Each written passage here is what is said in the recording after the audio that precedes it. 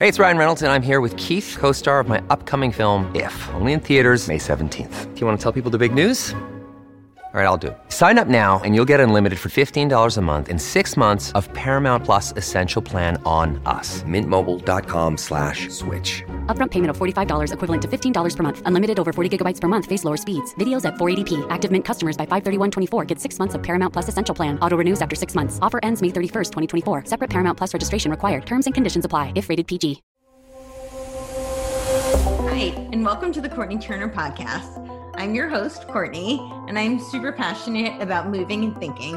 On this show, we are going to dive into all things health, fitness, personal development, lifestyle, and political, sociocultural. I've always been fascinated by people, and I love learning from the experiences and stories of others. This has been a treat for me, and I hope this is enjoyable and useful for you. As always, if you have any questions, comments, or any way that I can make this a better experience for you, please don't hesitate to reach out. The brain stuff and the training stuff, you know, with my clients, it is a chance for them and for you and for us to check out, but be present, because it totally keeps you into what you're doing, but you're in a lot of ways checking out from all the other stuff you got going on in your life because you're focusing on working out or these brain drills or eye drills. And you know, so like that woman that I'm just started training that I was telling you about, super stressed out. Yeah. You know, for her, when our sessions, she's like, these sessions just like fly by because I'm so like into what we're doing. Okay. And she's not thinking about all this other stuff. And she's like, I took a boxing session, and she's like, it felt like it lasted forever because it was like, you know, just do a bunch of stuff. There was no kind of focus on what you were doing. It was just like go, go, go. But anyways, yeah. And then sleep. You know, obviously very, very critical to health and wellness and fitness and performance. But then, you know, with you too, it's interesting seeing it's a little bit of the heart rate variability for you with the hormonal stuff, because some days, you know, you're just better able to train and your system is better able to train. So, you know, if you can be in tune with that, those are the days that fascinating too is my heart rate variability is better when I sleep less. Very rarely is it. Wow. Yeah. And I always had that theory too. So there is actually the DEC2 gene, which it's a very small percentage of the population. It's less than like 8% of the population, but that percentage of the population that has it can get roughly about 6.25 hours of sleep without deleterious effects. Whereas the rest of the population needs 8.25. Yeah. So it's interesting. I don't know if I have that gene, but I've always suspected it because I'm one of those people who's always done better. Like even as a kid, when I would get too much sleep, I would complain. My dad would be like, "Yeah, you're sleep logged." I know it's interesting because like for me, I'm as long as I can remember, I don't sleep more than, you know, 4 hours without waking up, and then I can go back to sleep on and off, but right. I usually don't get more. It's like clockwork, pretty much 4 hours, and then I wake up at least more. Usually like get up, maybe pee, get a sip of water or something. Yeah. And then for the next 4 hours, it's off and on, off and on, off and on. So it's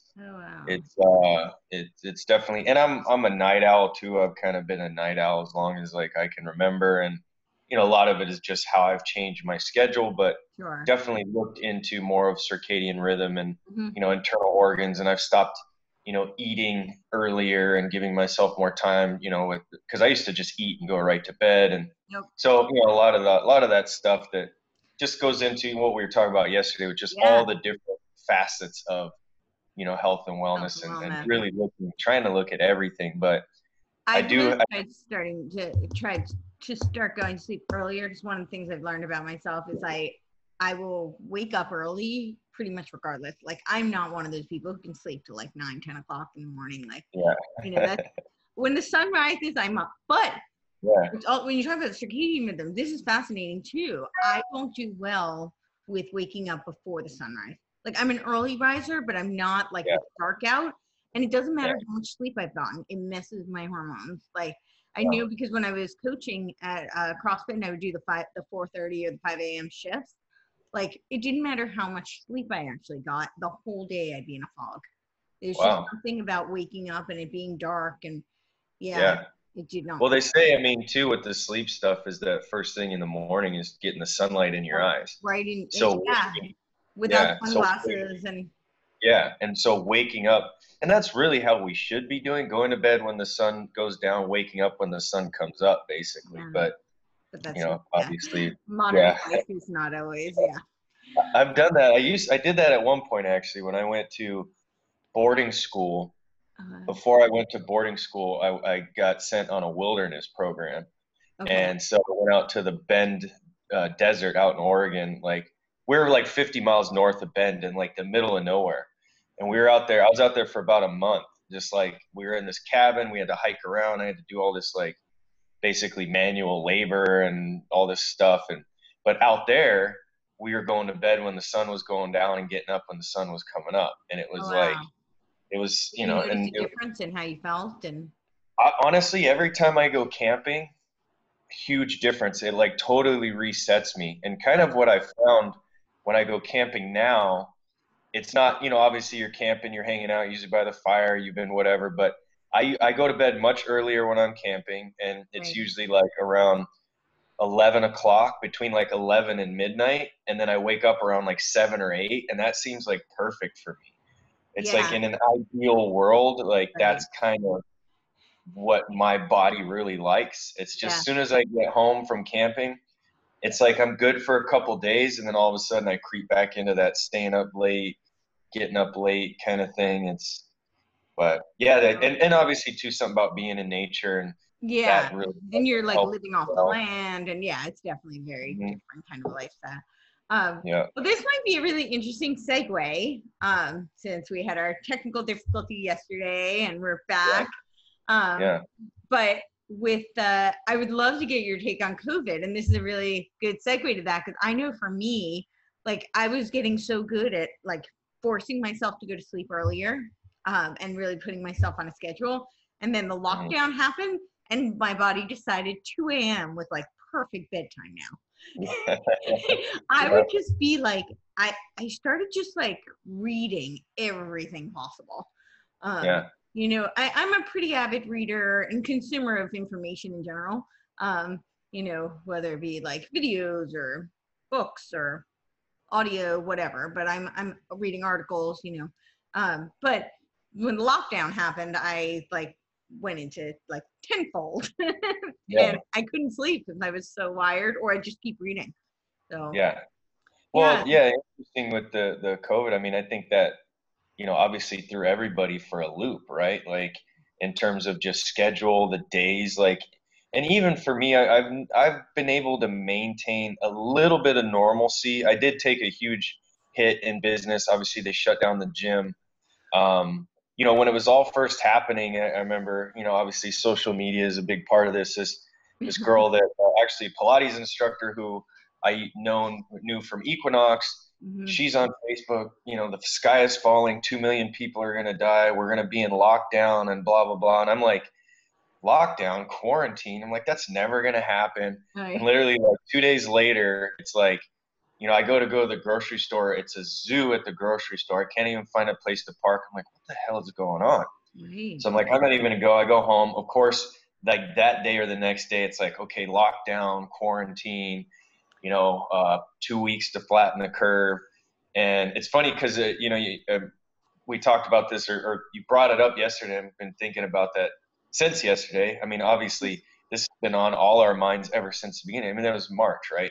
So Yeah. 2 weeks to flatten the curve. This is how many months later now?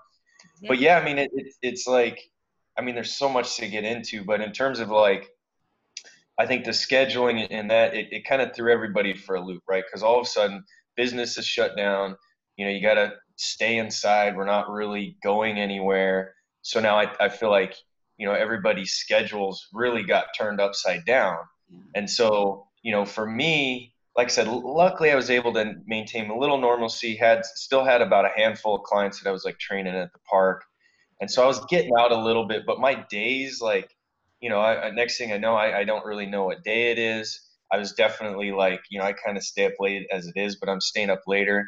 What's funny though, what I feel like is with a lot of people is it kind of went in some ways, like kind of one or two ways. You either kind of started to do more, read more. Like I actually started working out more, even though I wasn't going to the gym. I was like doing more in my apartment than I would normally do, stretching more, filming videos, like Yeah. reading, doing that type of stuff. And I think then there's the other side where I think people went just Netflix, sit Yeah. on the couch, just eating, they call it the quarantine 15 or whatever, people Right. gaining a bunch of weight. And so, yeah, I mean, the whole, and then I've talked to people who I had a client who, he started staying home more. And for him, this was like a great thing because now he's not going to the office as much. He's not stressed out. He's with Right. his kid more. Now granted no fault to them. He's successful, but they live in a very nice house with a pool and a yard. So not one of the worst places to be stuck. Right. But I also too, I'm not a parent, so I don't know what it's like being stuck with your two little kids 24 hours a day either, which, in a family relationship can probably be difficult because I know that even as a parent and a husband and a wife and whatever, you're going to need some space. But Yeah. the flip side of that was not being stressed out about having to go to the office. Like his business actually didn't really suffer. And Oh, then wow. there's other side. I had other clients who, one of my clients, his wife is like really kind of scared of what's going on, didn't want to leave their little bubble. His business is suffering. And so, there's those ramifications, which then lead to, in my opinion, all the other ripple effects and domino effects that I don't think we've still quite seen yet from the lockdown and from, what the damage to the economy, obviously. And it's, I don't know. And then we can get into the whole other side of the health point of this, the health Yeah. standpoint of it, right? I want to hear And all of it. I'm really curious. Yeah, your take on all of this. I yeah, have a little sense of some of it, but I'd love to hear. well, it's funny because my mind is going like 1,000 different ways because there's so many issues with this to talk about, right? Yeah. So for me, from a health and fitness standpoint, from the very beginning, the guidelines, in my opinion, have not really, they've been misguided, I think, and they've been very counterintuitive. I think there's been a lot of misinformation from what was going to happen, what did happen, how bad it is, if it's not that bad, what we should actually be doing. And then obviously the collectiveness of it, the collective stress, the collective fear and worry. And then, the other thing when it starts to come, like I touched on social media, where now it becomes this very vitriolic, like, this thing where people are like taking sides and feeling, so one way or the other way. And then really getting, it created this very bad, I think, uh, storm of just personal conflict and not even personal, but also with your friends or neighbors or on social media, because we're social creatures. Yeah. And so now it's like, okay, social distance. So you social distance, but yet we're still on social media. Everybody's Yeah. giving their opinion. Everybody's freaking out. Everybody's insulting each other. I mean, we've dealt with this in our opinions on some of the social media stuff, but Sure. I just think that, like I said, I think that the guidelines have been very counterintuitive to what we know from a health and fitness standpoint. Telling people to stay home, to basically not go outside, Yeah. to now, before it wasn't wear masks. They didn't say anything about wearing masks. At first, we weren't supposed to wear masks. Only sick people were supposed to wear masks. Then they changed the mask thing. And I mean, all of this stuff, like the hospitals are going to get overwhelmed. Well, the hospitals didn't get overwhelmed. Well, the death rate, 2 million people are going to die. Well, that didn't happen. And then business is shut down. So now you have all the ramifications of people losing their jobs, people not having money to pay their bills, not feed their families. So now you're compounding that stress. And then on top of it, people are gaining weight because obviously they're just sitting around, they're not working out, gyms are closed, you're not supposed to go outside. Like I said, the stress of everything is just compiling on. And then I lost my train of thought. Sorry. There was, the depression and anxiety and prescription drug use and alcoholism and alcohol abuse and all of those things have gone through the roof.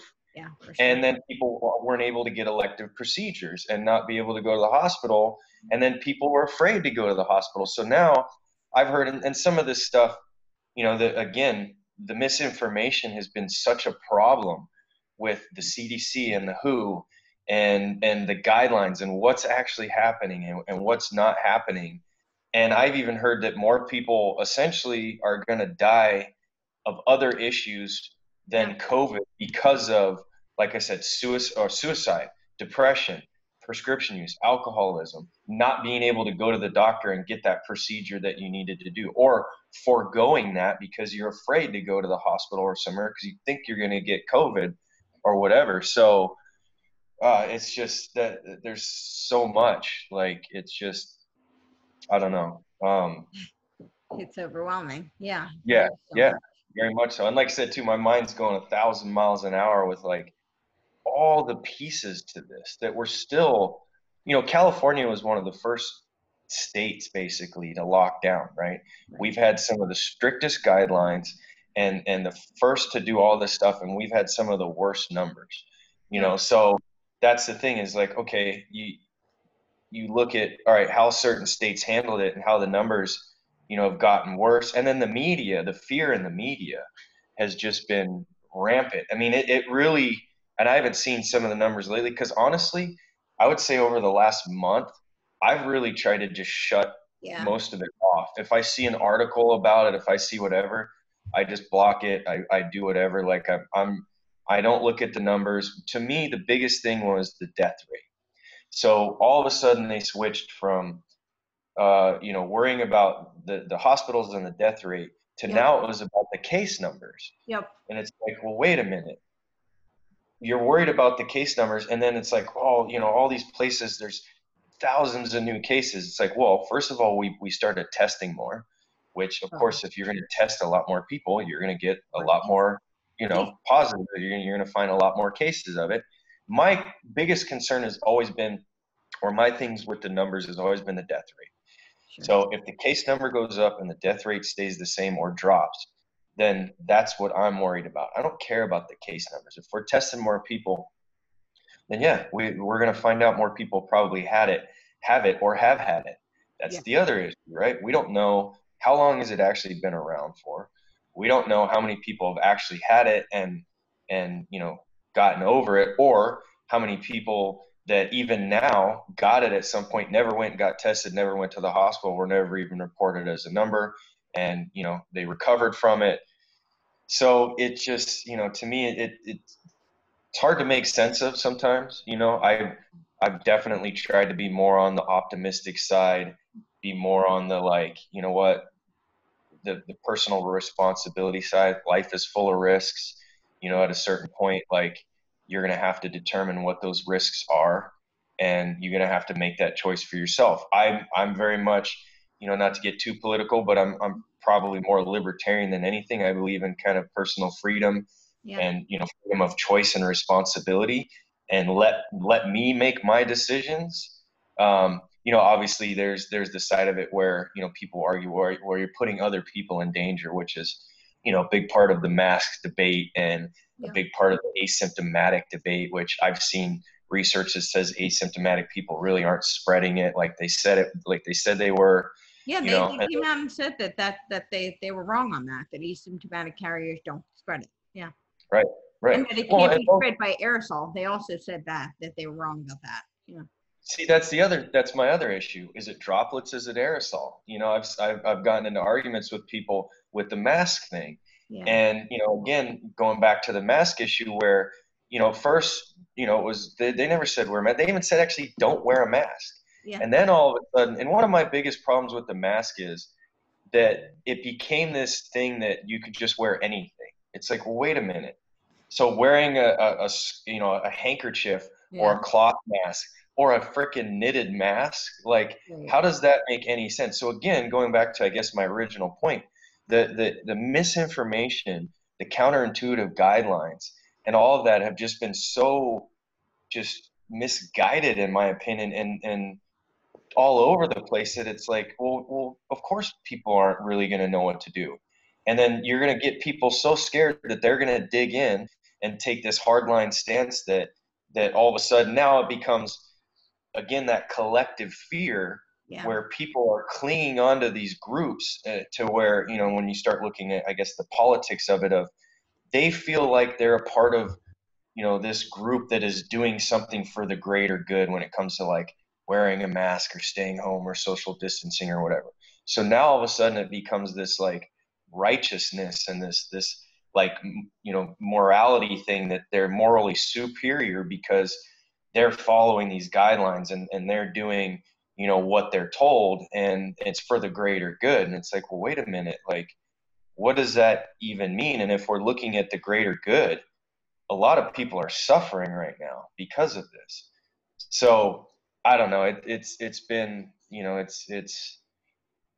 it's definitely been trying, I feel like, on all of us. But I've gotten to the point now where I'm like, I want to live my life, and then I talk to other people. I talk to a good like physical therapist friend of mine, who he's kind of like, well, it's really bad if you get it. And I'm like, well, wait a minute. Like there's also been plenty of cases where people get it and they don't even really get that bad. Obviously there's people who died from it, but then the adjustment of the death numbers too, of, okay, well, did they die because it was complications that, with other underlying conditions, or did they die specifically from the virus? Right. And so now obviously the number came out that people who've actually died just from the virus alone is actually very, very low.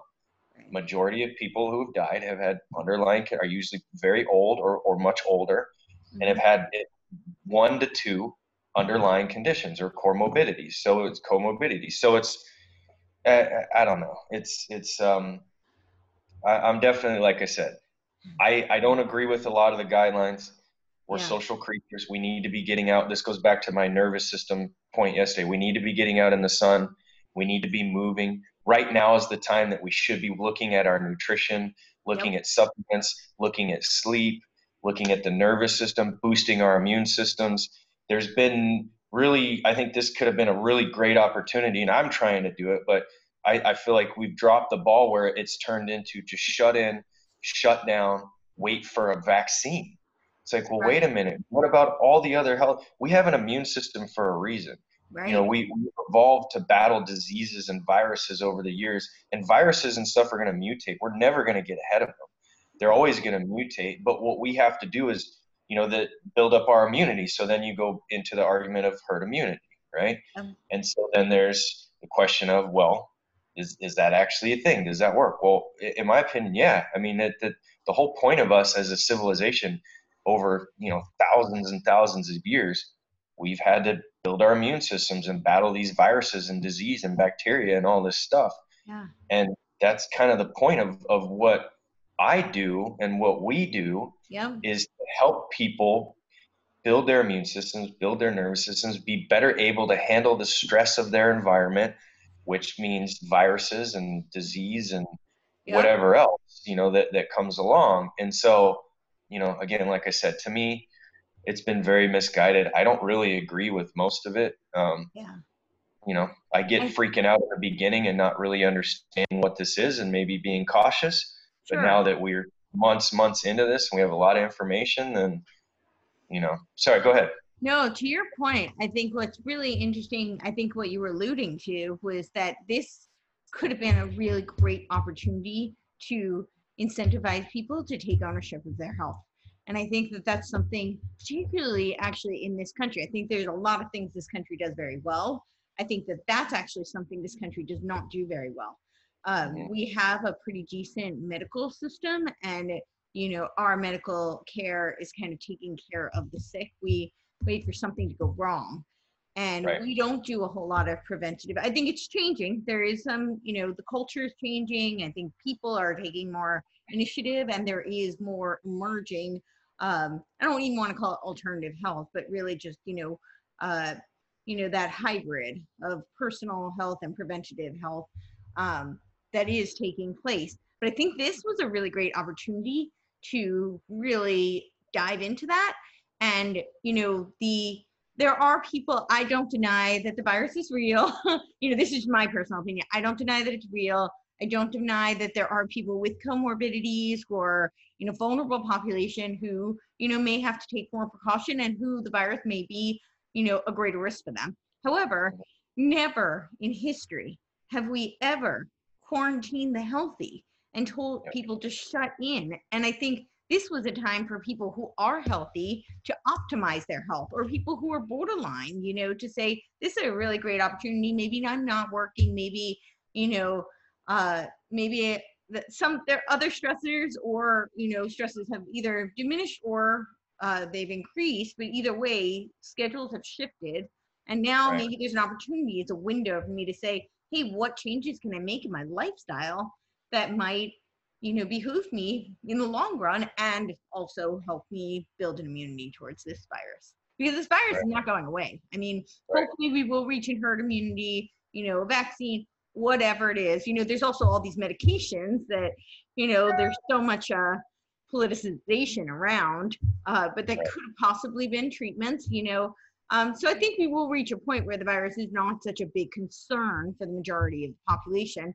However, that doesn't mean that it's going to be gone and that people should neglect their health regardless. So and that boils down to, you were saying, like, you're more libertarian, and I think that health is something that obviously, you and I both know that there's things that are beyond people's control, but there's a lot that's within our control. And I think people don't take a lot of personal responsibility for their health, and that this is a great opportunity, I think. So, yeah, I mean, I agree 100%. That, definitely well said. And I do feel like, those of us in a lot of ways who are more optimistic, more growth mindset, more of that nature, looked at this as a time to, maybe do some of that and do some reflection and look at ways that we can improve and whatever. And I also, think the flip side of that, I understand some people, there's probably been, some very, very much, or some very high stress and a lot more just, demand put on them if they have kids and they're losing their job and stuff like that, which, obviously could be, an issue as well. But yeah, the whole, the whole idea of, like you said, with how our health is in America is, I feel like, being in LA, we're in a little bit of a bubble where people definitely take care of themselves a lot more, health and fitness and wellness and a lot of that stuff, and functional medicine and holistic health, and, is a lot more prevalent. But, I definitely felt like again, back to my kind of original point, they weren't really, the media, even like, Fauci and some of these other doctors that are coming on, it was never really about like what we can do, for ourselves as kind of individuals to help, boost our immune systems and to help, make ourselves healthier. It's always been about fear and about, and then obviously the politicization. The immune system. What's that? Fear, which weakens the immune system. 100%. And that goes back to stress, and that goes back to your mindset. And yes, and that's the thing is, I just posted a quote yesterday. It's like, thoughts, you can basically think yourself into illness or recovery, so again, and they've proven through meditation, what we were talking about, yesterday, through your mindset can totally alter your physiology and your chemistry and your hormones, and increase inflammation and increase disease and make you more susceptible, weaken your immune system and make you more susceptible to these things. And, again, that talk is, I just feel like, aside from maybe, us as health people and kind of in our bubbles, I just don't feel like, that talk has really been out there. And, to your point too, I think it's here, right? It's kind of here to stay. So what are we supposed to do? How long do you live your life like this? And like you said as well, we've never shut down like this. And, one of the things that I've seen too, and again, maybe, you got to be careful now where we get our information, because you see things a lot and don't know how true they are. But, I was reading a thing with the tuberculosis where it was like 1.5 million people died of tuberculosis, and no one says a thing about that. No one even talks about that. And it's like, why this virus has become so politicized and so, driven into the fear of society and made us, to feel like we have to hide away and we need a vaccine and life can never be normal again. Right. I don't know. I don't get it. And I even saw a thing where it said that, 30% of people would never go to a gym again, that they're so scared. Yeah. That's a large percentage. Yeah. Yeah. And this was like a couple months back. It was like a survey of, I don't know how big, the sample size was of the survey, but I don't remember exactly. But it was asking people about the gym. It was kind of giving them like 3 choices or 4 choices. Like, would you go back to a gym? When would you feel safe going back to a gym? Like something else, would you never go to a gym again? It was like 30% of people said they would never go to a gym again.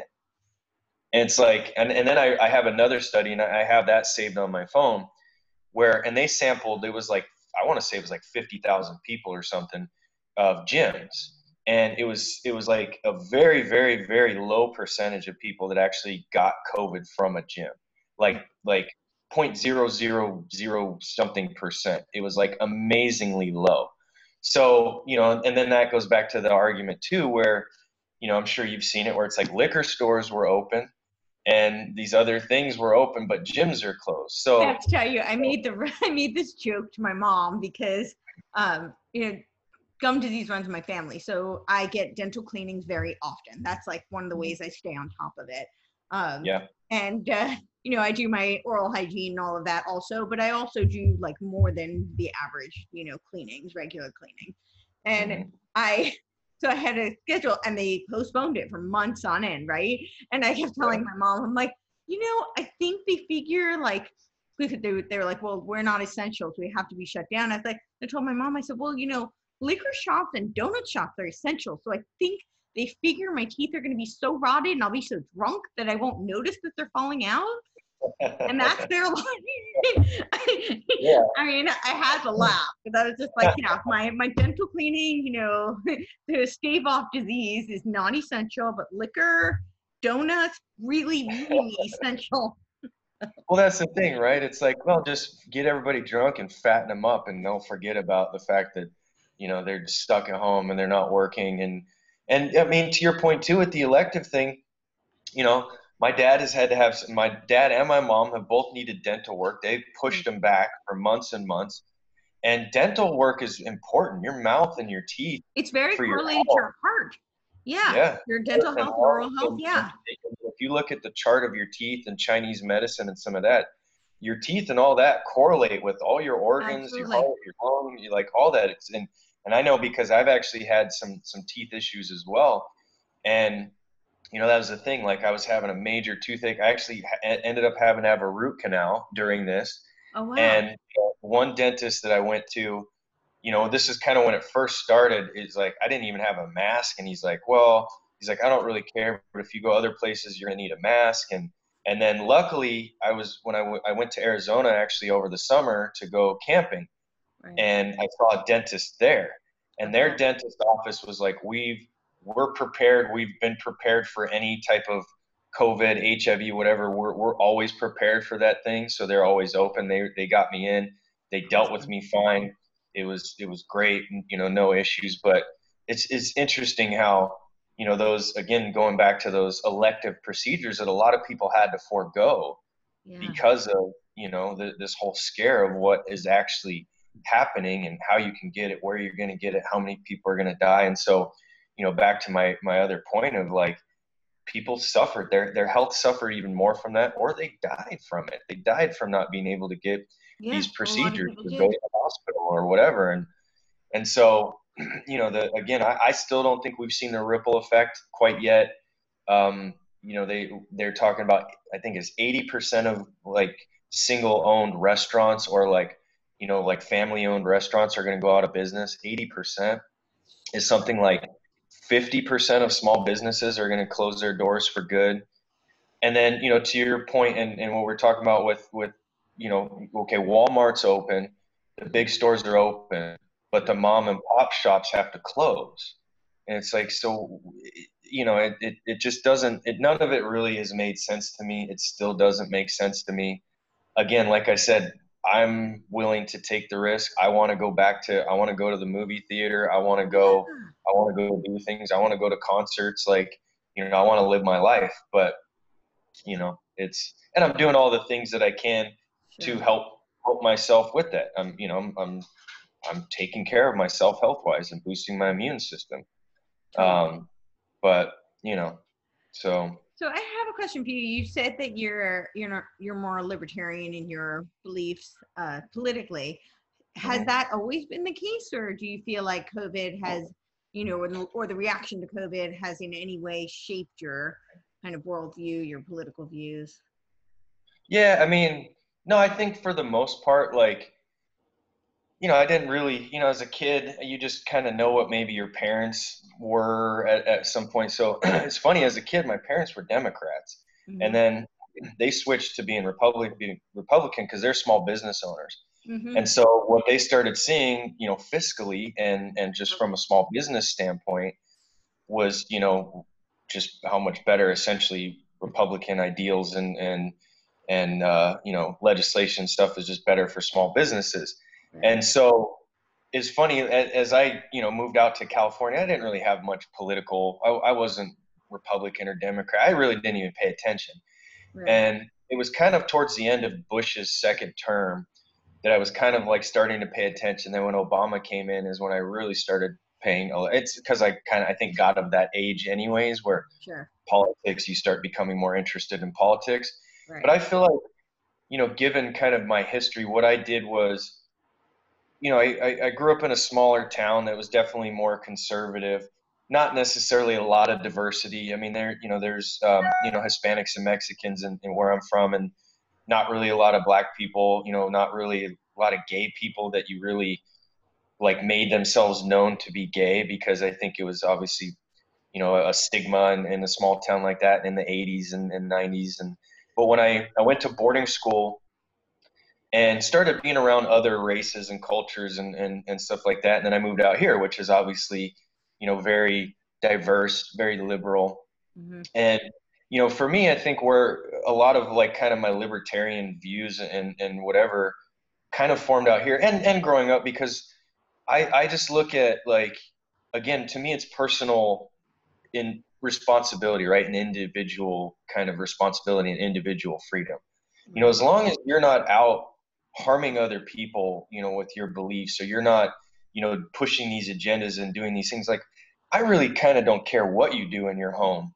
If you want to, if you're gay, if you want to, and honestly, I take this stance with drugs too, and maybe a lot of people won't agree with this, but I personally think all drugs should be legal. Mm-hmm. I think that they should be obviously, regulated to some degree. I think that, because, the drug war, the drug laws, all that, that's, a whole nother issue. But again, there was kind of this quote, and there's a few of them going around, like, I'm pro Second Amendment, but I'm also, I was an advocate for like medicinal marijuana and legalizing marijuana. I've done, I've done hallucinogens in my life. Mm-hmm. I've looked into those type of things.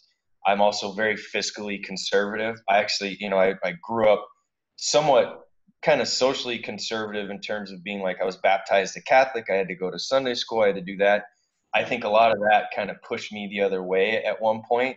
Right. And then I kind of came back around where now, I definitely, my spirituality and I guess my faith, like, it's not quite, I'm not Catholic, and I don't know, I'm still kind of wrestling with what I believe in terms of like God, and that I do believe there is a higher power. I believe in energy and frequencies in the universe. And, so, my political beliefs, it's like, if you're gay and you want to get married, you want to own a gun, you want to smoke weed, you want to, like, I guess I would say I'm liberally, social liberal and kind of fiscally conservative in a sense.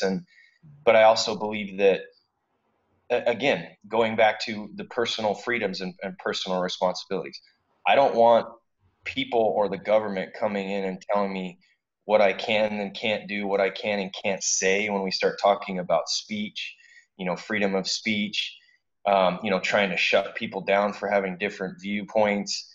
I'm all for, like, I want people to we should be able to have discussions and be able to have debates. I took debate in school, and I love having those debates. What I feel like now is there's no more debate anymore. Nobody wants to listen to anybody anymore. And everybody's so dug in this right or left, and liberal and conservative or Republican or Democrat, that a lot of times there's no middle ground. Yeah. And I think social media has just made that way worse because, when I talk to people in person, there's no way, and I've made this point, on social media, that, like, if we were face to face, you wouldn't talk to me this way. Right. We would be and having. If you would, you're someone I want nothing to do with. Right. Who does that in real life? Who goes into, like, a grocery store and starts calling everybody a racist and yelling at them, and, like, only fringe people do that. And when you see videos of people doing that, clearly there's something emotionally unstable about them, or there's some issues that they need to be working through. Like, most of us grounded, centered, healthy people don't act that way, and are able to have civil conversations face to face, and aren't getting in people's faces and screaming at them, because they have a different political view. Yeah. Well, and I think too, that a part of, that's pushed me now more towards, because we're kind of having to pick sides, seeing, the movement obviously that's gone on with BLM and a lot of that stuff. It's definitely, I said this in the very beginning, I support Black people. I support police reform. I support protesting. That's the thing. We have a First Amendment. You can protest. I don't care who protests. The more I have a problem is where you start demonizing one protester over another. And we see this a lot in the media, where I feel like, and again, this is my somewhat subjective view of, I see people who, maybe align a little more with my, like, Second Amendment people. Yeah. There's the whole thing where they were, I can't remember what state it was, but they were protesting to stop the lockdown, and a lot of them had guns on them, which is their legal right to open carry. They got demonized for that. And then you see the BLM, and of course they're allowed to protest, go to the streets. That's fine. But when you start, looting and rioting and creating violence, and that's things down. That's just, like, okay, or kind of just ignored. That's where I start having a problem with this stuff. And it's, again, I want people to be able to speak their voice. I want to hear all opinions, and I've tried to be much better at seeing the other side of things. When right away I don't agree, I go, well, wait a minute, let me put myself in their shoes. And I've gotten so much better at that, to be able to kind of step back and go, all right, maybe I could kind of see, where they have a point here. Maybe I don't necessarily agree with it, but I can see where, hey, all right, maybe that they feel that way given their experience. But, there comes a point now where I guess some of it too for me is pushback, because obviously I'm a white male, and I feel like, I'm not going to play a victim, because I'm not a victim at all. But it's kind of very funny now to me how it's like all of a sudden masculinity is toxic. White men are basically the racist problem, and there's becomes this whole narrative that, I think a lot of us, what happens is when you get it shoved in your face enough times, and people who don't know you are calling you a racist and calling you all these things, you start to want to push back. You start to want to kind of stand up for yourself. And I've never been good with authority. That's why I think I'm libertarian as well, because I've never liked anybody telling me what to do. I got in trouble in elementary school because I would talk back to my teachers, because, to me, respect is earned, not given. And if I don't care who you are, even if you're a teacher or you're whatever you are, if you disrespect me, then I'm not going to stand for that. I'm going to push back against that. And it's gotten me into trouble before, and I've learned how to balance it and kind of understand the pushback, and really trying to figure out, all right, when is it appropriate to push back, how much should you actually push back? Right. But again, I guess that goes back to, like I said, I've never been great with authority as a kid. So I guess as a kid, I've probably always been, I'll make my own choices. Don't tell me what to do. I'll suffer the consequences. Right. Well, I Now, think that's a huge part of the puzzle that a lot of people don't quite understand. It's not just, freedom. It's that, yeah, I'm willing to take risks and suffer whatever the consequences of my actions are. Right. That's the flip side of it. And I think that's the part that, people either don't understand or they don't want. And that's why they choose the alternative. Yeah, you can be taken care of and have no freedom. You have no responsibility, but then you're trapped. You're really a slave. So that's yeah. Well, that's kind of the whole point with a lot of what's going on is nobody wants to kind of take responsibility in a lot of ways for their actions. They want to blame somebody else, or they want to be victims, and there's the whole psychological aspect of that, which is what he talks about. I was mentioning the placebo effect and other things that I've seen is this collective consciousness. If you tell a group of people enough times that they're a victim and that they're less than, or that they're this, then yeah, there's a good chance that they're probably going to believe it and cultivate that attitude around this idea that they are less than, or that they are a victim, or that they should feel this way, Or the opposite. They're going to really push back. I mean, I know for me personally, one of the things that I hate is when people try to lump me into, they try to shame me, telling me, well, as a disabled person, you should X, Y, and Z.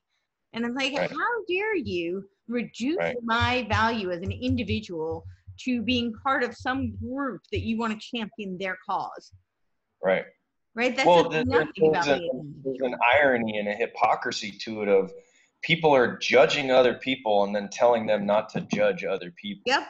Basically telling you that you have something, that because you're this way, you can't experience what I've experienced. Well, it's like, but you haven't experienced what I've experienced. So you're lessening my experiences and judging me and generalizing me because you're pigeonholing me into this group of whatever it is. Yep. And you're doing the exact thing that you're telling people not to do, right. which doesn't make sense to me. I mean, the irony and the hypocrisy in a lot of these statements and I'm bad about reading comments and going on social media and stuff. It's like, that's one thing that I want to work on. It's not really serving me a good purpose in some ways, because I spend too much time doing it. And I've gotten to the point now where there's a lot of times I'll write a response and I just won't post it, just write it out. And I'll be like, I do that too.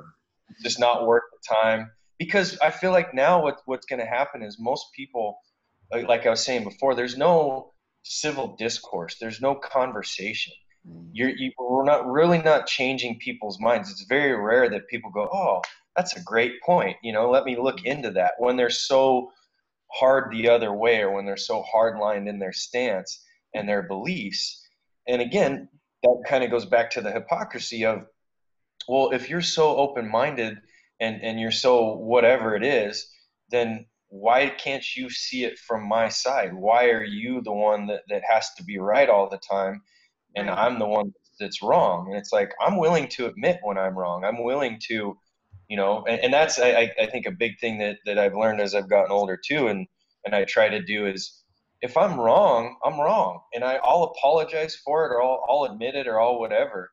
And I'm more than willing to try to, learn from that mistake, or learn from kind of, where I was wrong, or admit I was wrong, and it's just, there's not really a lot of that. It's kind of unfortunate now with and I blame social media for a lot of it, because people can, kind of hide behind their phone or their computer, and there's no repercussions for it.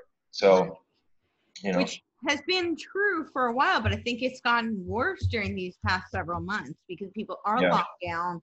A lot of people, work environment, and, their routines have shifted, and I think people are spending actually more time on social media as a way of connecting, which is a blessing and a curse, because at least people are able to connect through social media. but it's Right. not human interaction. You know, as you know, like the heart has an electromagnetic field.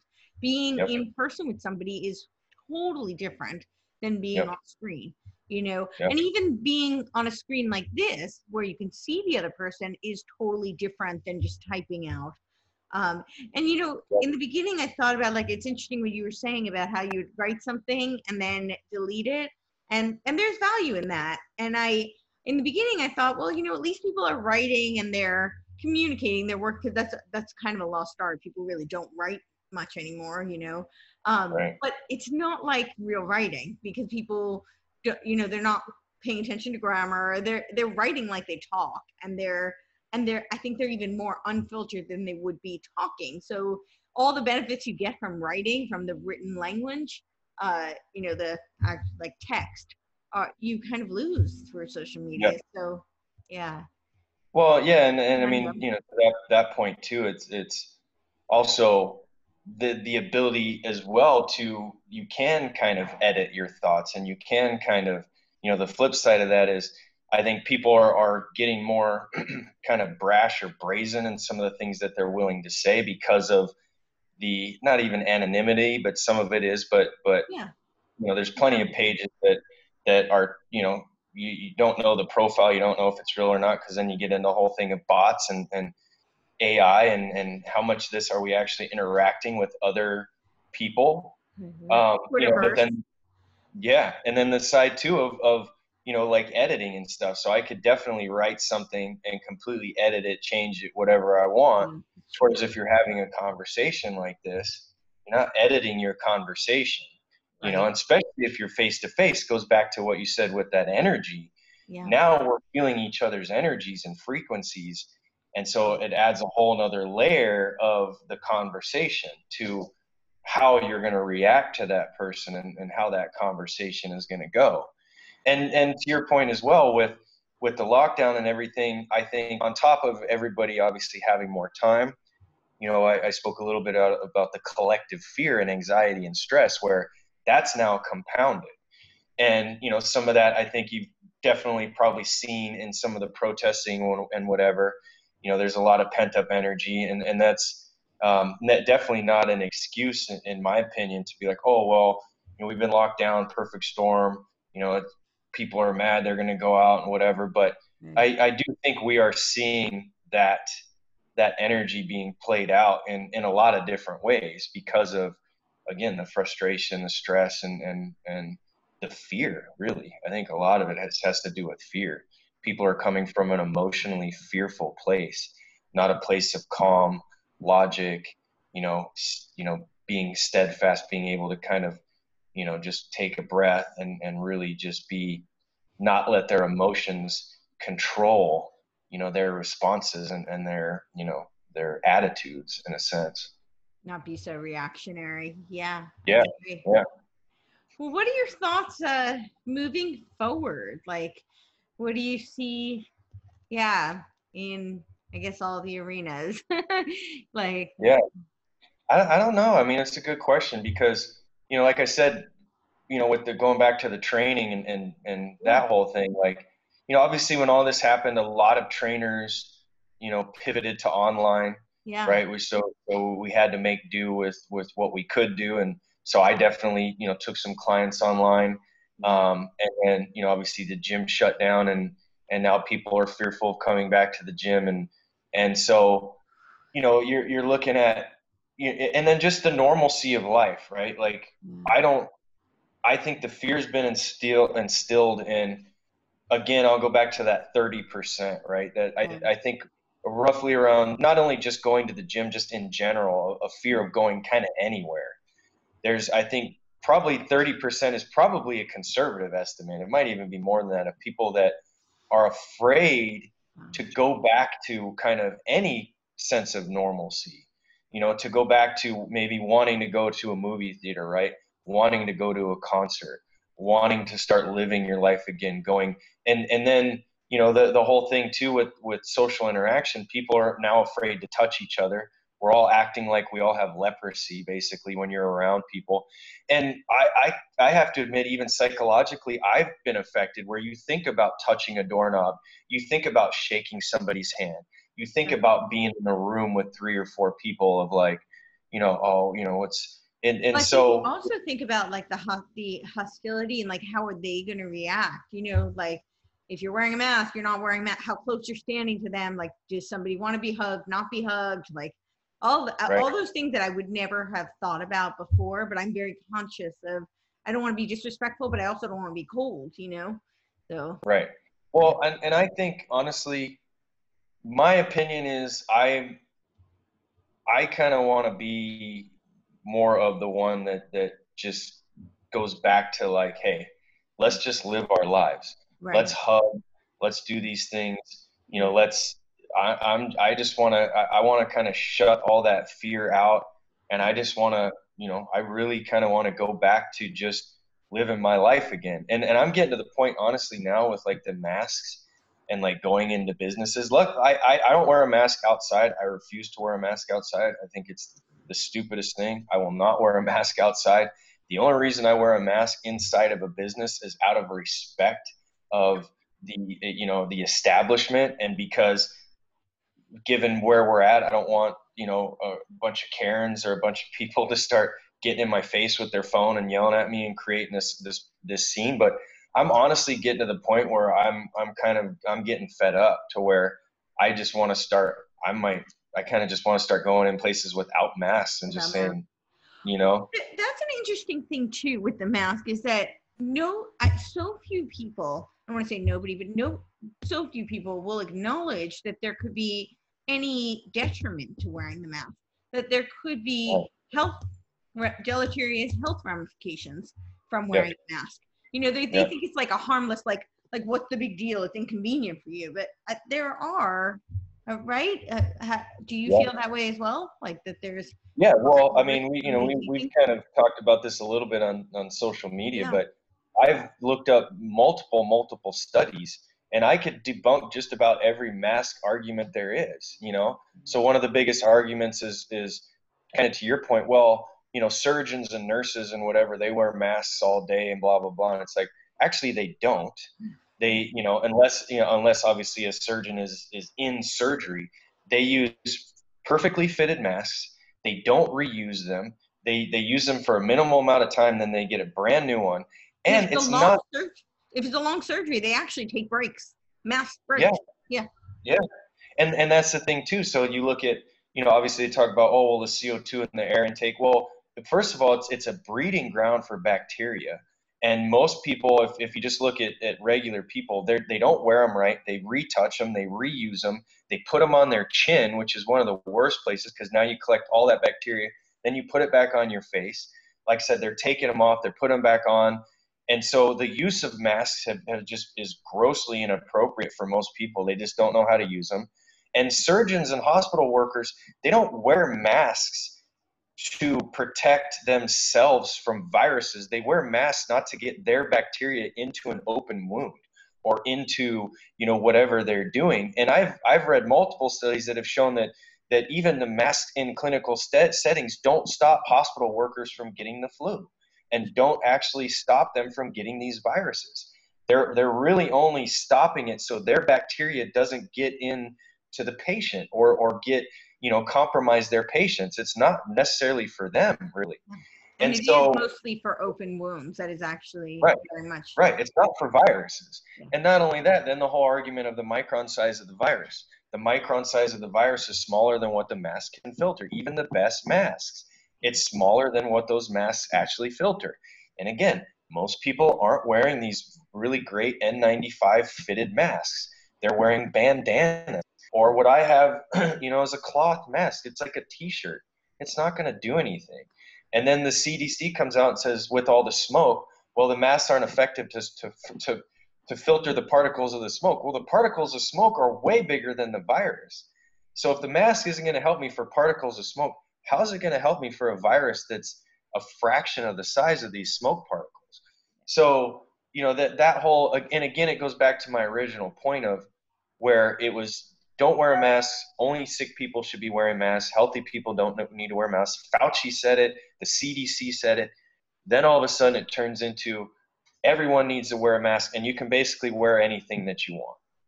It's like, well, wait a minute. And I have multiple studies that show that cloth masks and like handkerchiefs and one of those are actually not effective at all. And to your point, what they really are is a breeding ground for bacteria that can cause other issues. And then if people have asthma, if they have anxiety issues, if they have these other things with a mask, then you're compounding those things. And then and I don't know how true it is because I haven't seen too many reports, but I I got to be careful because it is kind of secondhand knowledge, but I've heard people who are driving around a mask in their car passing out. I've heard this too. I have heard I don't have, clinical studies on it, but I've heard it, and I have heard it firsthand from people who work in the medical industry, people who are either in the ER or ER doctors, and I have heard them as well. Yeah. And that, that's the thing to me. So what you have is this, and it goes back to kind of what we were talking about in the beginning. What you have is this whole notion that these unhealthy people who are, a lot of them, are overweight, just wear a mask, stay inside, and that is going to keep you safe. Mm-hmm. It's like, no, that's not going to keep you safe. You're unhealthy as it is. You're wearing the mask wrong. You're contaminating your mask. I've seen videos of it, and I've seen people in person with their gloves on in the store, touching things, then touching their phone, touching their mask. I saw a woman, she took her glove off, had her glove in her mouth, and was like, had her mask down, had her glove in her mouth, was like looking at her phone. And it's like, I've seen pictures and videos of people online eating food with their gloves on.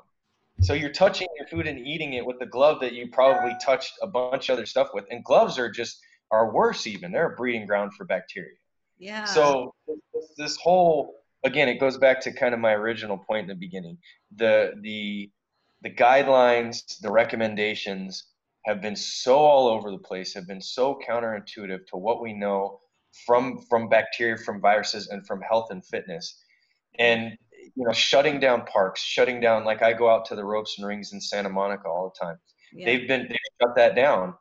They open it and then they shut it down. And so I've gone out there a couple times, and I've gotten kicked off twice now because one time I jumped the fence and I'm working out. One time they didn't say anything. No one saw me. Yeah. A couple weeks ago I was out there and a cop comes rolling by, and he basically starts, just giving me a bunch of shit. He's like, you need to get out of there. And I'm the only one in there. Right? I'm the only one in there. There's sun shining.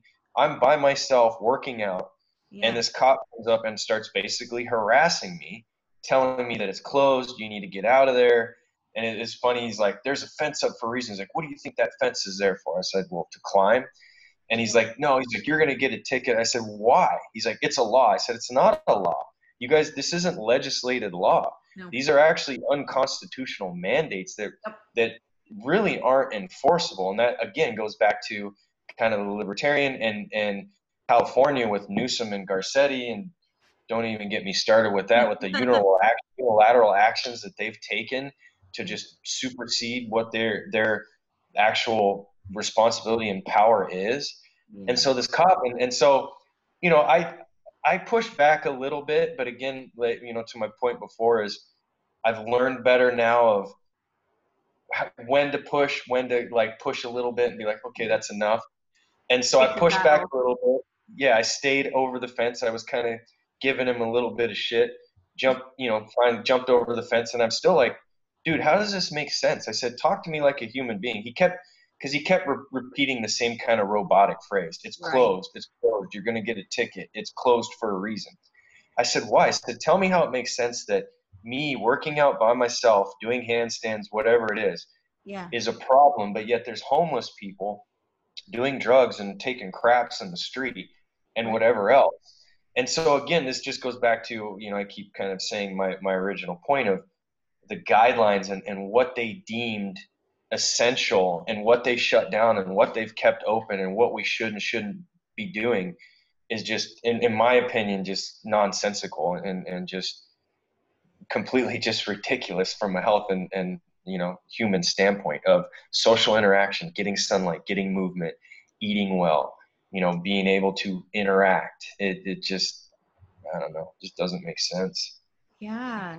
So you're saying that so the gyms are being shut down. A lot of people are afraid to go back. Lots of trainers Yep. are working online. What do you Mm-hmm. think the future of the health and fitness industry is going to be? Do you think we'll Yeah, ever return to I normal? don't know, Do you because think? I still feel like there people still want the one-on-one interaction. I've been Yeah. hearing this argument for a while that personal training is dead, that it's all going to be online, Mhm. and that eventually the one-on-one training, it's not sustainable. You need to go online. You need to do all this stuff, and it's like, I don't think that's true. I think, again, going back to what we've talked about, and one of my points is we're social by nature. We're a social creature. We want social interaction. People want to interact with somebody and spend time. And not only that, from a training standpoint, it's you can only do so much online. My online sessions are not as good as my in-person Yeah, I sessions. know. I Yeah. can't touch people. I can't cue them. I can't show them as well. It's just, it's not really the same. And a lot of times people, they have a small space. They don't have certain equipment. They're kind of, not that you need a ton of equipment because I love body weight, but there's some limits to that. So in my opinion, I think, obviously the fitness industry has taken a huge hit. Some gyms, some of the bigger box gyms have filed for bankruptcy. I think, a lot of these smaller gyms are unfortunately going to close and never come back. Studios have closed, but I still think that there are people that want this interaction. There's still people that are going to be going to physical therapists and massage therapists. There's still going to be people going to personal trainers. There's still plenty of people. When we did reopen at the gym, a lot of people, I did a small ad on Facebook. I had a lot of people that hit me up and a lot of people that Great. wanted to come back to the gym. So yeah, I think there's a lot of people that are fearful that won't come back, and Sure. that's fine. But I still think there's a lot of people that understand the value, want that interaction, want a space to work out, want to be able to go to the gym. And so I think it will come back. Now, I don't know, to what degree. I don't know if it's going to take a year or 2 years where, then these studios start popping up again and cycling studios start popping up more and but I think a lot of the bigger box gyms are going to close a lot of their doors. Obviously, some of these smaller gyms that just can't afford their rent because they don't really have anybody coming in. Yeah. But I don't see personal training as you know like one-on-one personal training. I don't think that's going to die out. I think that's going to continue, Yeah. to go forward. Um, but I don't know. I mean, I do think there's still a lot of people that are scared too. So. Yeah. So I want to kind of wrap it up because you've been amazing, you've given me so much time. Sorry, Um, I've talked a but lot. no, you've been awesome. This is such valuable information. I hope it's really like useful for everybody as it's been for me and really enjoyable for me. I want you to tell Well, people a thank little you. bit about your supplements. You Yeah. created your own supplements, right? So Yep. tell us about that and then tell us where to find you. And yeah, and I'll post links too. But Cool. Yeah. Well, and I appreciate, the time as well. Like, obviously, I'm passionate about this. I love to talk.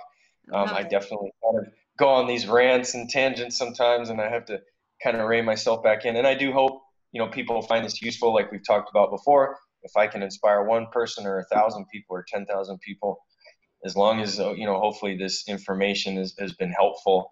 And I love talking about this with like-minded people and someone like you with the good energy, and we can kind of, have these conversations, and it's great for me to connect in this sense. And yeah, so the supplements, they spawned from a few things. One, like I had mentioned before, of kind of going through my own health issues, and I've studied nutrition for years and have some nutrition certifications, and obviously really started looking into the gut and health and wellness and the immune system. And we were talking about sleep.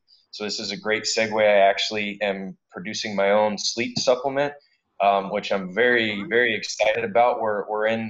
It's in production. I just emailed my supplement company. I'm hoping that it should be done in less than a month. I'm hoping we should be able to get it out in the next few weeks.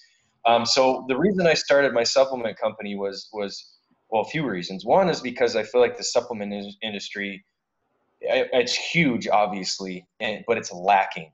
there's a lot of products out there that are crap products and that make a lot of claims, and that there's really no regulation, as you know, in the supplement industry. The only thing that the FDA regulates is what you can and can't say.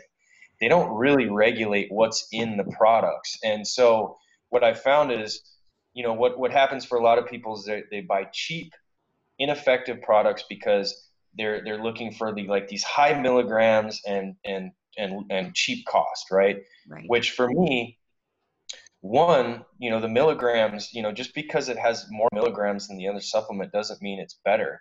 Right. It doesn't mean that it's actually effective, because your body can only process so much of certain things. So I use the analogy, it's like a doctor, when they prescribe you a medication, they prescribe you the effective dose. They don't prescribe you this huge dose because, oh, well, more is better, let's just take more of it. That's not how it works. And so in my opinion, that's how supplements should work. So what I wanted to do was I wanted to create my own supplement company that I could control what was in it. I knew exactly what was being put in it. I could find quality ingredients. I could perfect these formulas that are effective and synergistic. And what my brand is more of a lifestyle brand. What I'm not trying to do as a supplement company is be like your typical pre-workout bodybuilding, like that type of supplement. What I'm trying to create is lifestyle products that help people that maybe they don't even necessarily go to a gym, or maybe they don't even necessarily, work out or whatever, but they want to live a healthier life. Right. And now with COVID, supplement, sales blew up, and people are, because again, people want the quick fix. So now they're trying to find other ways. And I do think proper supplements can obviously very much boost the immune system. And when we're talking about COVID, I've seen studies that said people who have sufficient amounts of vitamin D, are doing the zinc and the magnesium, are much less likely to succumb from the virus, or are much able to better fight the virus or recover from it. Yep. So, again, I wanted to make products that are more lifestyle oriented. So what I started with, I had two products. I had a nootropic or a nootropic brain supplement. Unfortunately, what happened with that was it's a really good product, and I had a lot of people asking for it. It expired, so we had to pull it from Amazon. I haven't been able to essentially refill the order, and I'm actually tweaking the formula. Okay. But right now I have a bone and joint supplement, so it's a comprehensive bone and joint supplement. Awesome. Obviously, it has your typical, MSM, chondroitin, and glucosamine. But what I also added was two very powerful anti-inflammatory ingredients, which are turmeric and frankincense. Right. Turmeric has been clinically studied for many years. It's been shown to reduce inflammation significantly better than ibuprofen. And with the turmeric, what you need to do is you need to pair it with either fat or pepper, black pepper fruit, or piperine, which I've done in my supplement. Yep, because that boosts obviously the turmeric absorbability and gets it into your system better. And frankincense is another natural anti-inflammatory. I also put vitamin D in it as well, because I think it's like 80% of the population, at least in America, is deficient in vitamin D. Again, people are staying inside. They're afraid to go in the sun because there's this notion that the sun is bad for you, which is not. There's a genetic predispositions to the absorption of vitamin D. Yep, that too, that as well. Yeah. And I have that. I get lots of sun, but no matter how much I supplement and how much time I spend out in the sun, like I'm always deficient. Yeah. Yeah. And so, you trust me, there is a genetic component. My sister, my mom all have it. Yep. So what can you do then, essentially? What I do supplement. I just have to supplement a lot. Yeah. Like it's not. Are you taking like a liquid or a capsule? Or? Yeah. Liquid. Yeah. I've gotten into some of the liquid vitamin D on top of my supplement, because I didn't want to put a lot in. It's only 25 micrograms, which is 125% of your daily intake. Sure. To where, a lot of these things, they're 2,000 IUs or 5,000 IUs, depending on how efficient you are and whatever. But take more probably separately. That's exactly. Yeah. Exactly. To me, my bone and joint formula, again, is more of a synergistic formula. It doesn't have like this huge amount of glucosamine. It has the right amount of all these ingredients that work together. And so that's kind of the point I made is I feel like, unfortunately, in the supplement industry, people think they need to buy these supplements with thousands and thousands of milligrams, and which is not the case for it to be effective. So, back to my point, I wanted to make a formula that I know was effective. I kind of modeled it. I've done my due diligence and my research on all these things, how they work together. I've looked at other supplement companies and some of the products they've put out. And so one of my product is actually very similar to Thorne's product. Awesome. We use I love them. we use the same human that they use. So Thorne uses Mariva. We use Mariva as well, which is a trademarked curcumin phytosome. It's 95%. It passes the blood-brain barrier. So I wanted to make sure, again, that I'm putting out a quality, effective supplement and a lifestyle brand. And so then that brings me to my second supplement now, which is a sleep supplement. So again, like we talked about before, how important sleep is. I feel like sleep is huge because most people, and I don't know the percentage, a very high percentage of people don't get enough sleep and they don't get quality sleep. And when you start looking at health and wellness and the brain, when we talk about neurology, sleep is how your brain clears waste.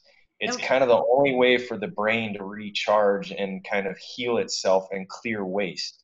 And so if you're not getting proper sleep, your brain cognitive function is going to suffer. Your hormones, cortisol, a lot of that's going to be messed up. Now, obviously, with the blue lights and the computers, we're up later. We have blue lights. We're not getting sun in our eyes. Our circadian rhythms are all off. So sleep is something. People are just pumping caffeine and coffee, and they're stressed out all day, and cortisol is getting all messed up. We actually need cortisol. It's just being messed up given getting what's reversed for a lot of people. Yeah, totally. So what I wanted to do is I wanted to make a quality, safe, and not like a super crazy sleep supplement. I wanted to make it somewhat mellow but effective. And so it's a liquid supplement, which I wanted to make. I wanted to get away from the capsules. I wanted to make something liquid so it's more absorbable. Sure. And so basically what it has in is it has zinc. It has magnesium threonate, which is a brain precursor magnesium, because there's I think what a lot of people, people may be listening to this and us realize there's different substrates of vitamins and minerals.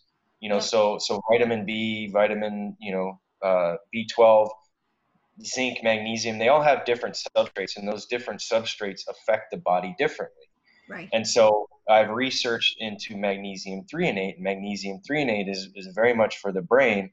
It has less of a laxative effect of like a citrate, and it still has the calming effect, but it's actually much better for the brain. So I wanted to do zinc, magnesium threonate, vitamin B6, which again is another relaxant and good for the brain. A lot of people think the B vitamins are for energy, which they are, but that's actually more B12. But they're actually really good for the brain. Right. And then the basically the last thing that I put in it was tryptophan. And so what do you think of when you think of tryptophan? You think Thanksgiving, turkey, sleepy. Exactly. In that order. So that's why I put it in, because everybody that I told that I put tryptophan in there, they go, oh, like turkey, like the stuff that makes you tired. So I did that for 2 or 3 reasons, really. I'll give you 3 reasons I did the tryptophan. Okay. One reason is kind of the marketing idea and the belief and the attitude that tryptophan is associated with turkey, and it's associated with sleep and relaxation. The other reason that I wanted to put tryptophan in is it's a little more mild than melatonin. Right. So a lot of people, in my opinion, or not my opinion, I've heard, and for me, melatonin actually doesn't really work for me. Melatonin really doesn't do much for me. And the problem with melatonin is most people actually take too much melatonin. They really need a much smaller dose than what they're taking. And then the other thing that I've heard with some people is some people, it can give them really crazy dreams. And I've actually had some people say that they can wake up groggy. Yep. Now, don't get me wrong, melatonin works for plenty of people, and valerian root works for plenty of people. Yep. And I've done valerian root myself. Valerian root gave me really wild dreams. Yeah. And so I'm not as big of a fan of valerian root. So anyways, that's why I put tryptophan in, because of the attitude and the belief around that, the marketing point that, hey, people, they think turkey, they think sleep, and then and then it's a milder form of kind of a sleep sedative, natural sleep sedative than what would be melatonin or valerian. Right. So I'm really excited for that. I'm really excited for that to come out. It should come out soon. We have one flavor right now. It's strawberry lime flavor. It tastes great. I went through the sample process. They were sending me samples of dialing in the formula, dialing in the taste. We're only using allulose and monk fruit, so your body doesn't process allulose like sugar. Right. It's essentially sugar free to the point where a dose doesn't warrant enough that you're not going to absorb it like the allulose. It's not absorbed like glucose, Right. and there's so little in it that it's it would be technically less than a gram. It's so little in it that we can put 0% sugar on the label, which is another important thing to me, because how you sweeten something definitely has an effect. Sure. And so a lot of supplements now that we're getting into liquid supplements and gummy supplements, they're putting sugar in them. So if you're trying to insulin, which affects your cortisol, because they're inversely correlated. So exactly. And if you're trying to go to sleep and you eat a couple grams of sugar, well, it could have that effect to where it's not really going to be what you want it to be. So spike the insulin, kind of messes with what you're actually trying to do. So anyways, that's I'm at hftsupplements.com.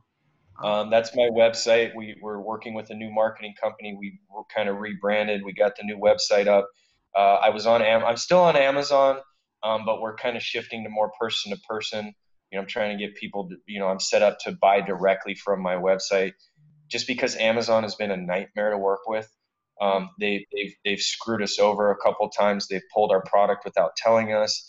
They're constantly changing the rules. They're constantly, flagging people and shutting people down, small companies like me, for absolutely no reason. And like I said, not telling us. So at one point they shut us down. We lost a huge ranking. We were shut down for over a month before they actually put us back up. We had to jump through all these hoops to get back up. And then what Amazon is also doing is they're coming in now and making their own supplements and undercutting everybody. They're making their own products and charging like $2 less than what like your popular brand would be. So I've switched over to my own website, hftsupplements.com. The HFT is for hybrid fitness training. All of my supplements, I have hybrid bone and joint, I have hybrid sleep. Again, they're lifestyle products. They're for people who want to boost their immune system, because right now zinc and magnesium are very important, given, what's going on with the virus. Sleep is very important. The stuff that I have in my bone and joint, vitamin D is very important. The turmeric, the joint support, and even the joint support like glucosamine and some of those things, they actually help your gut and they help other things than just your joints. So again, sorry for the long-winded answer. Great. But quality supplements, effective supplements, wanted to make sure that they're made in a good manufacturing practices factory. The factories are NSF certified. I did my due diligence. I made sure this is my baby. This is a passion of mine. This is my thing. I made sure that if I do something, I want to do it right. And so, that's where I'm at with this. And I'm really super excited for that sleep supplement. I'll give you a bottle to try.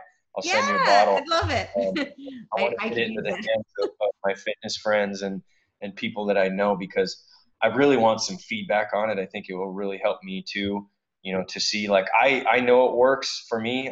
Like I said, I was getting samples and I was taking it, and I really loved it, and I've been missing it. So I've had to kind of supplement with some other stuff, in the interim. But I'll send you, or I'll get you a bottle, as soon as I get it, I'll give you a bottle to try. So, and then, all my social media stuff is all basically hybrid fitness training.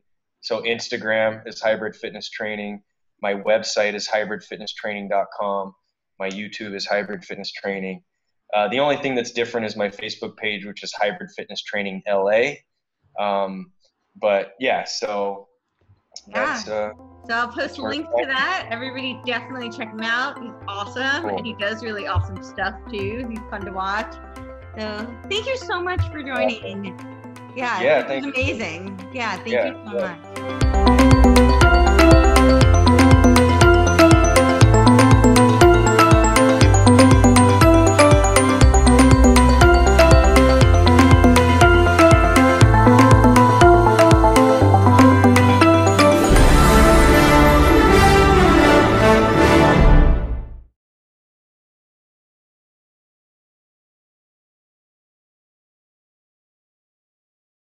This podcast is a part of the C-Suite Radio Network. For more top business podcasts, visit c-suiteradio.com.